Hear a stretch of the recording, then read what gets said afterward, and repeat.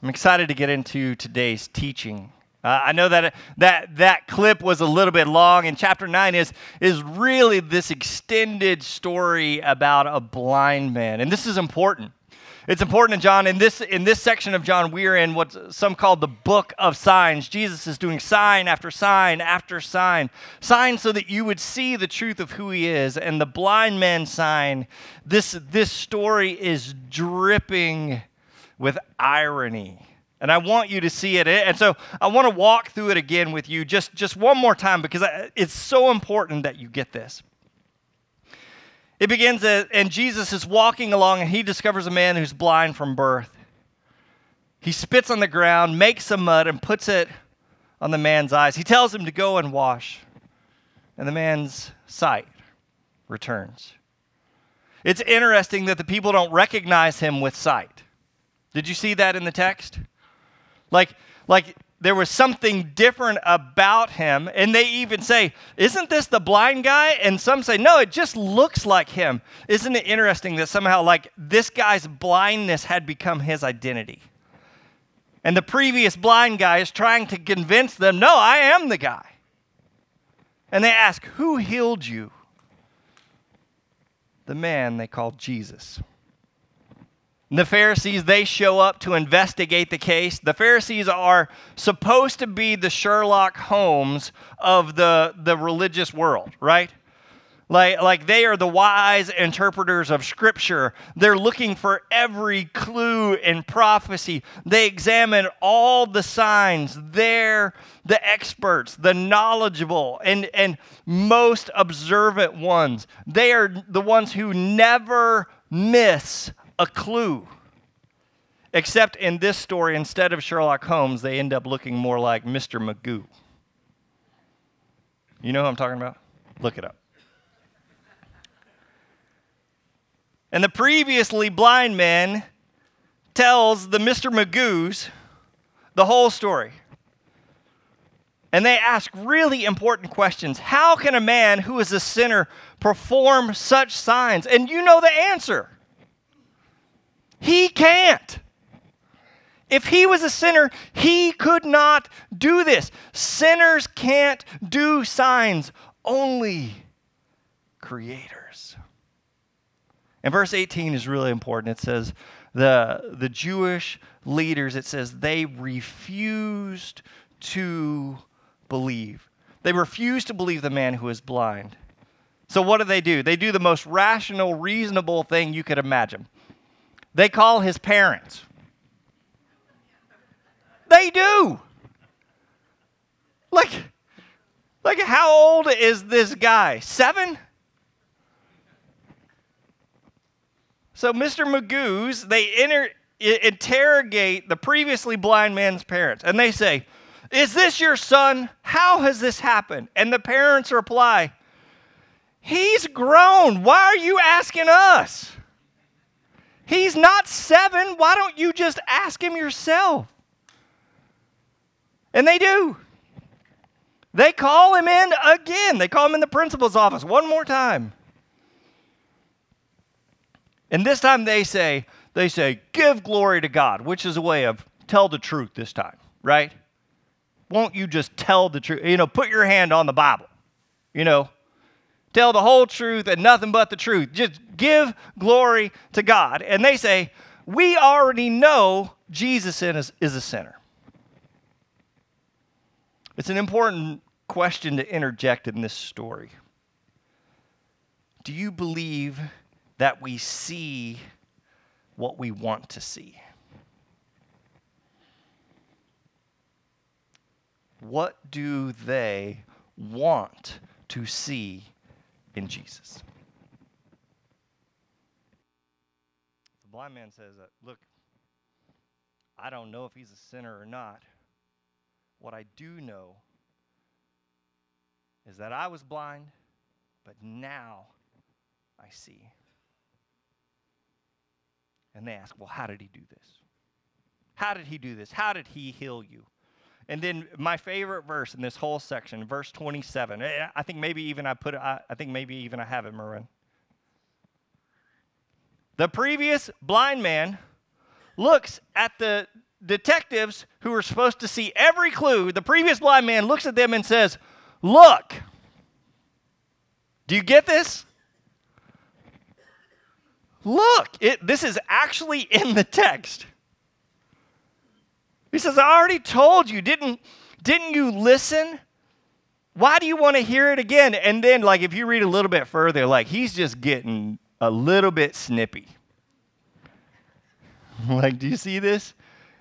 The previous blind guy is telling the people who are supposed to see, he tells them, "Look," and then he asks them this question. I love this. "Well, you must want to be his disciples too." Have you ever had that laugh that it's one of those moments like you're not supposed to laugh, and so you try to catch it, and then it comes out your nose? Has that ever happened to you? And it's like one of those. It's like it's that moment you're not supposed to laugh. Like, I think the crowd who was around them right just then, they went, because the previous blind guy is making a fool of the guys who think they're Sherlock Holmes. He's exposing them. When he says, "Do you want to become his disciples?" It's like, oh, no, he didn't. It's a mic drop moment. And the Pharisees say, "Well, we don't even know where this guy's from." And this is the final straw. Like, this is it. The previous blind guy just can't take it anymore. And in verses 30 through 33, he preaches to them. He says, "You don't know where he's from." He says, "Well, that's very strange. He healed my eyes, but you don't know where he comes from. We know that God doesn't listen to sinners, but he's ready to hear those who worship him and do his will." He says, "Ever since the world began, no one has been able to open the eyes of someone born blind. And if this man were not from God, he couldn't have done it." Where is Jesus from? Bethlehem, Nazareth? Not in John. Go back to chapter 1. Where's Jesus from? He's from the beginning. From Genesis, from the very creation. John says, ever since the world began. And it turns out that's exactly where John says Jesus is from. In the beginning, Jesus. Humans from Judea don't have power to create sight. Humans born from other humans don't have the power to build new eyeballs. Only creators have that power. Only creators have the power to create eyes. And where does the blind man say Jesus is from? From heaven. From the beginning. And what Sherlock Holmes detectives can't decipher, the previous blind man sees clearly. And they kick him out. This has major social consequences, by the way. But Jesus isn't done with him. It says that Jesus seeks him out. He's not going to leave him hanging. He finds the previous blind man and asks, "Do you believe in the Son of Man?" And the previous blind man simply says, "Who is he, sir? I want to believe in him."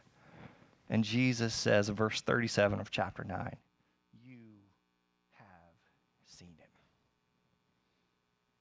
You're looking at him. And Jesus is talking about vision, but there's something deeper that's happened to this man.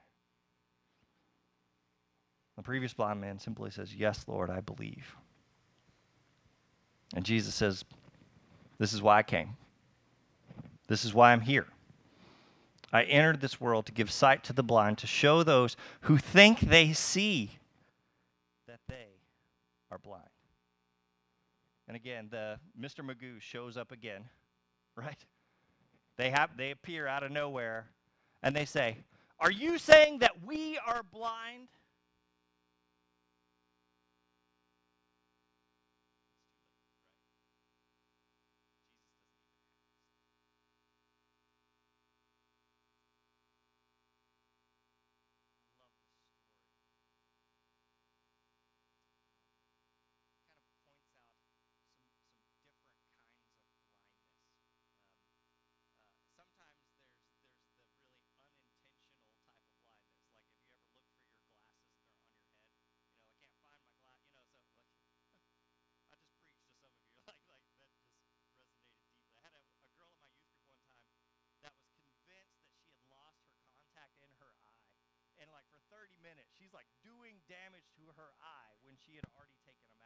it was sitting on the counter in front of her. You know what I'm saying? Like, so, okay, so sometimes, like, there's unintentional blindness that happens. Sometimes maybe there's physical blindness that, like the blind man.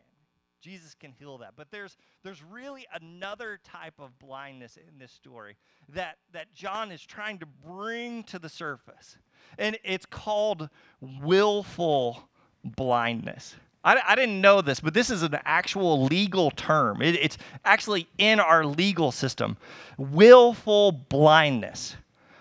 Sometimes it's called, this may sting a little, willful ignorance. And willful blindness is simply, it's intentionally keeping yourself unaware of the facts. You know what I'm talking about? Like, I have an opportunity to know, I had an opportunity to know the truth and see the truth, but I've really turned my head away from that truth so I don't ever have to deal with the liability or the consequences of potentially knowing that truth. And this story is all about willful blindness.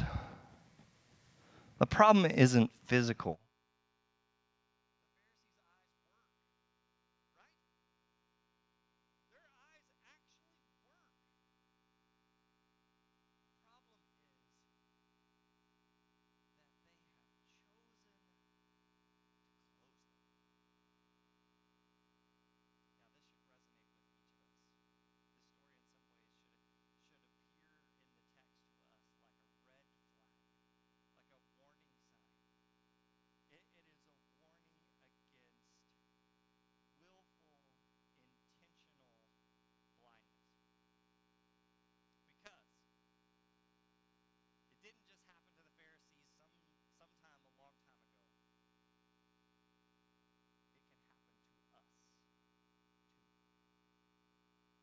So this morning I want to give you just a few minutes. I just want to spend a few minutes on this. I want to give you a vision test. Okay? I'm going to give you a test that checks your eyes to see if your eyes are really open and working. I think maybe the vision test begins, the official Am I Willfully Blind test, I think it begins by asking the question, what are your weaknesses? Have you ever had to fill out that like job description, and you have to list your strengths and weaknesses? How good are you at seeing your own faults? Okay, I think this is a vision test. My impression is that most of us struggle with this. And there is a tendency in us sometimes to minimize our own faults and failings while magnifying the faults and failings of others.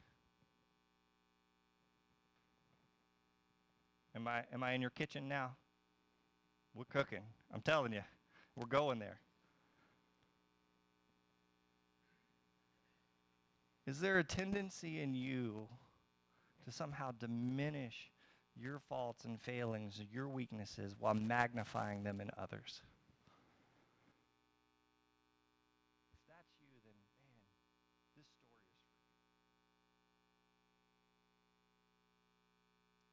When was the last time you said the words, I am sorry?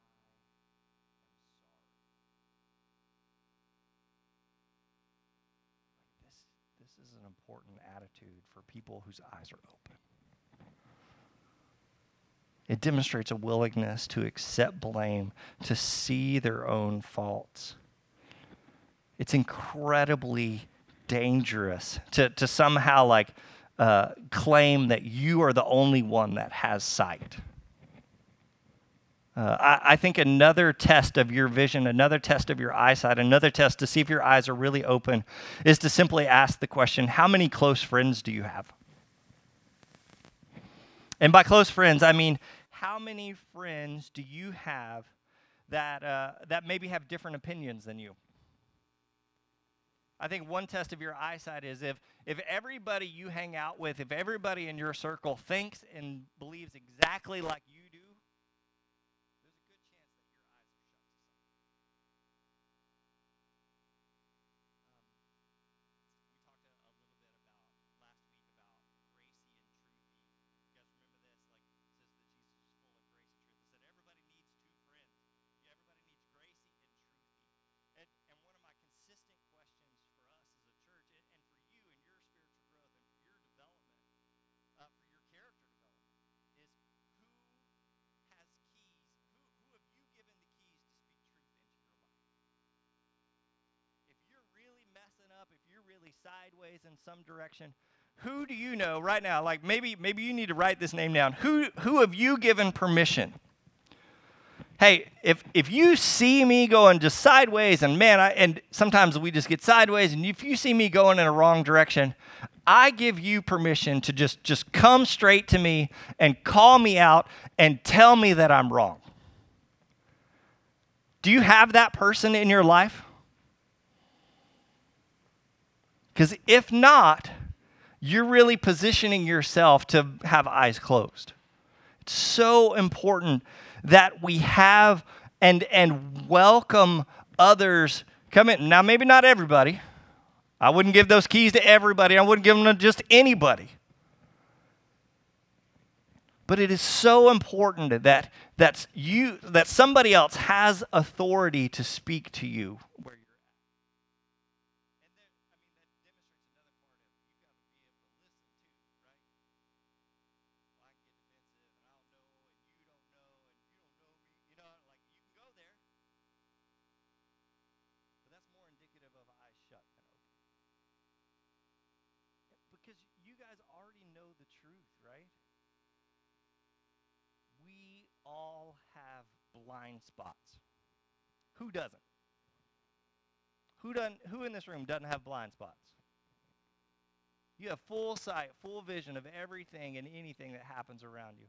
No, we need like a Christian accountability to keep us straight. So are you willfully blind? What are your weaknesses? Are you able to see your own faults? How many close friends do you have? And do they have an opportunity to speak truth into your life? Will you really listen? I think another test of your eyesight is to learn the new math. You guys know the new math? Have you seen the new math?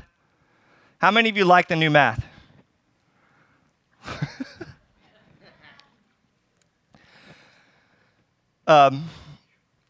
So I got into an argument with somebody about the new math.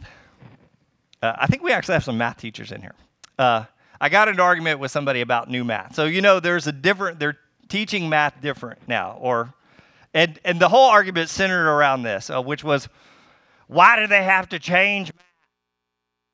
Right? Math has always been taught the same way. Why did we have to change math? There was nothing wrong with the math that I was taught. The math that I was taught was the right math. It's always been this way. And because I'm just a jerk, sometimes I was like, so you learn math with an abacus, right? Sorry.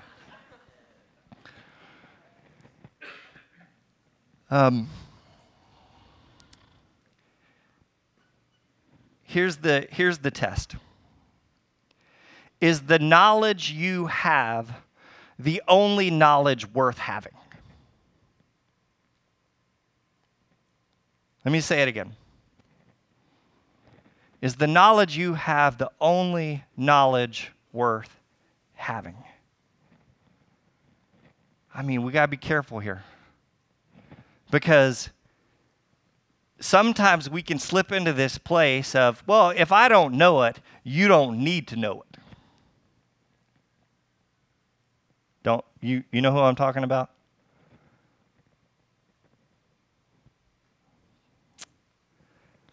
If I don't somehow already know it, if I haven't already somehow learned it or gleaned it, well, it must not be that important. And man, if those attitudes are creeping in on you, I would just say, man, danger, danger, danger, danger. Do you know what the word disciple means? It means student. It means learner. At Aspen Grove, we exist to grow followers, to make disciples of Jesus Christ. It is a belief that we all have something to learn. I believe that the oldest in this room can learn from the youngest and the youngest from the oldest. Amen? And this is not just within the Christian world. This is in our culture. Like, we need so much more of this. We need to be students again. And to do that, to really learn from someone else, to not just like silo your own personal knowledge, means to really value what you don't know. And I know that maybe that seems weird, but it's true. It means to see in others, to look at others in a way that says, I can learn something from you, which I think is too many times the opposite of how we look at people. But to see each person as valuable, to see each person to see each person and their experience as having something to offer. It is to walk through your day, to walk through your life going, man, there's a lot that these people around me can teach me. Let me ask you, like, are you interested in others because of what they can teach you?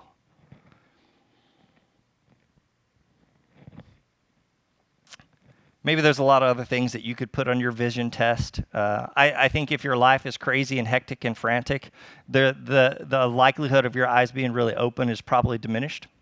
I think if you're mega stressed out, like, it's going to be hard for you to be really open to listen or to see what's happening around you, because you're going to just get tunnel vision. I think another test of your vision is just the ability to not just know your weaknesses, but the ability to count your blessings. How good are you at seeing the blessings of God? Recently, I've been meeting with some folks, and I've got some friends that don't have faith, and you know, they really don't know who Jesus is. And man, recently we've been having the same conversation. It feels like I have the same conversation again and again. And they kind of always come to this point of, well, I know there's a bunch of people that have experienced God and seen God, but I haven't seen it. I haven't experienced it for myself. And if Jesus, if God, or whatever is out there would just somehow show me the truth, then I would believe it. Don't show somebody else. I want just to show me. And I'm sitting there listening to them, and I'm thinking, like, can't you see it? Because even as they speak these words, I can see a million ways that God has revealed himself to them. I can see a million ways that God is trying to move into their life and reveal his truth to them. I want to say, well, you've got parents that love you, and you've got a Christian spouse that's putting up with you, and you've got friends that love you, and your friends are praying for you. You've got a life filled with blessing. And all you have to say is, well, if God would just show me. And I think it is a warning to all of us about willful blindness. In just a few minutes, I'm going to send you to a space to commune with God. Maybe it's the time to pray, reflect, and encourage you to write names over here. Man, I hope maybe even praying over these names have opened your eyes to the need of our city for the truth of God. I hope some of that is coming through. And as you enter this communion space, I just want to leave you with a few thoughts. Are there things that God wants to reveal to me, but that I have been unwilling to see? maybe as you go into this communion response space, I just want you to ask yourself the question. It's a dangerous question, but it's worth asking. What have my eyes been closed to? What have my eyes been closed to? And if you see that your eyes have been closed, what would have to change in you, in your vision, to be able to see clearly? I love what Matthew says, Jesus' words in Matthew in chapter 7, verses 7 through 8. He says, keep on asking, and you will receive what you ask for. Keep on seeking, and you will find. Keep on knocking, and the door will be open to you. And this is a promise that I believe for everyone who asks receives, and everyone who seeks finds, and to everyone who knocks, the door will be open. Do you believe that? John says that all of creation is filled with the signs and the fingerprints of Jesus. He says the proof, the evidence you've been searching for is right in front of your eyes. And so today, right now, in this second, I'm going to give you the advice of a previously blind man. Won't you look? Like the blind man, I invite you to wash the mud from your eyes, to see for yourself that Jesus is the Son of God. I want that desperately for each of you. And I want you to be able to respond like he did. Yes, Lord, I believe.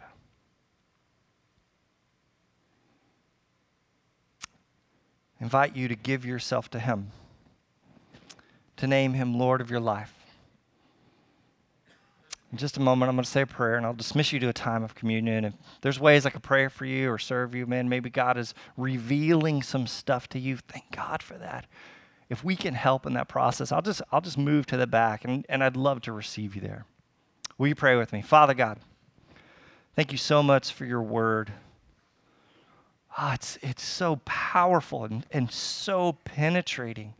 Father God, don't let any of us stand here and think, man, I've got this thing covered and I'm seeing clearly. God, maybe there have been things that my eyes have been closed to, and that revelation process, God, that's tough and frightening sometimes. But Father God, help us to enter into it courageously.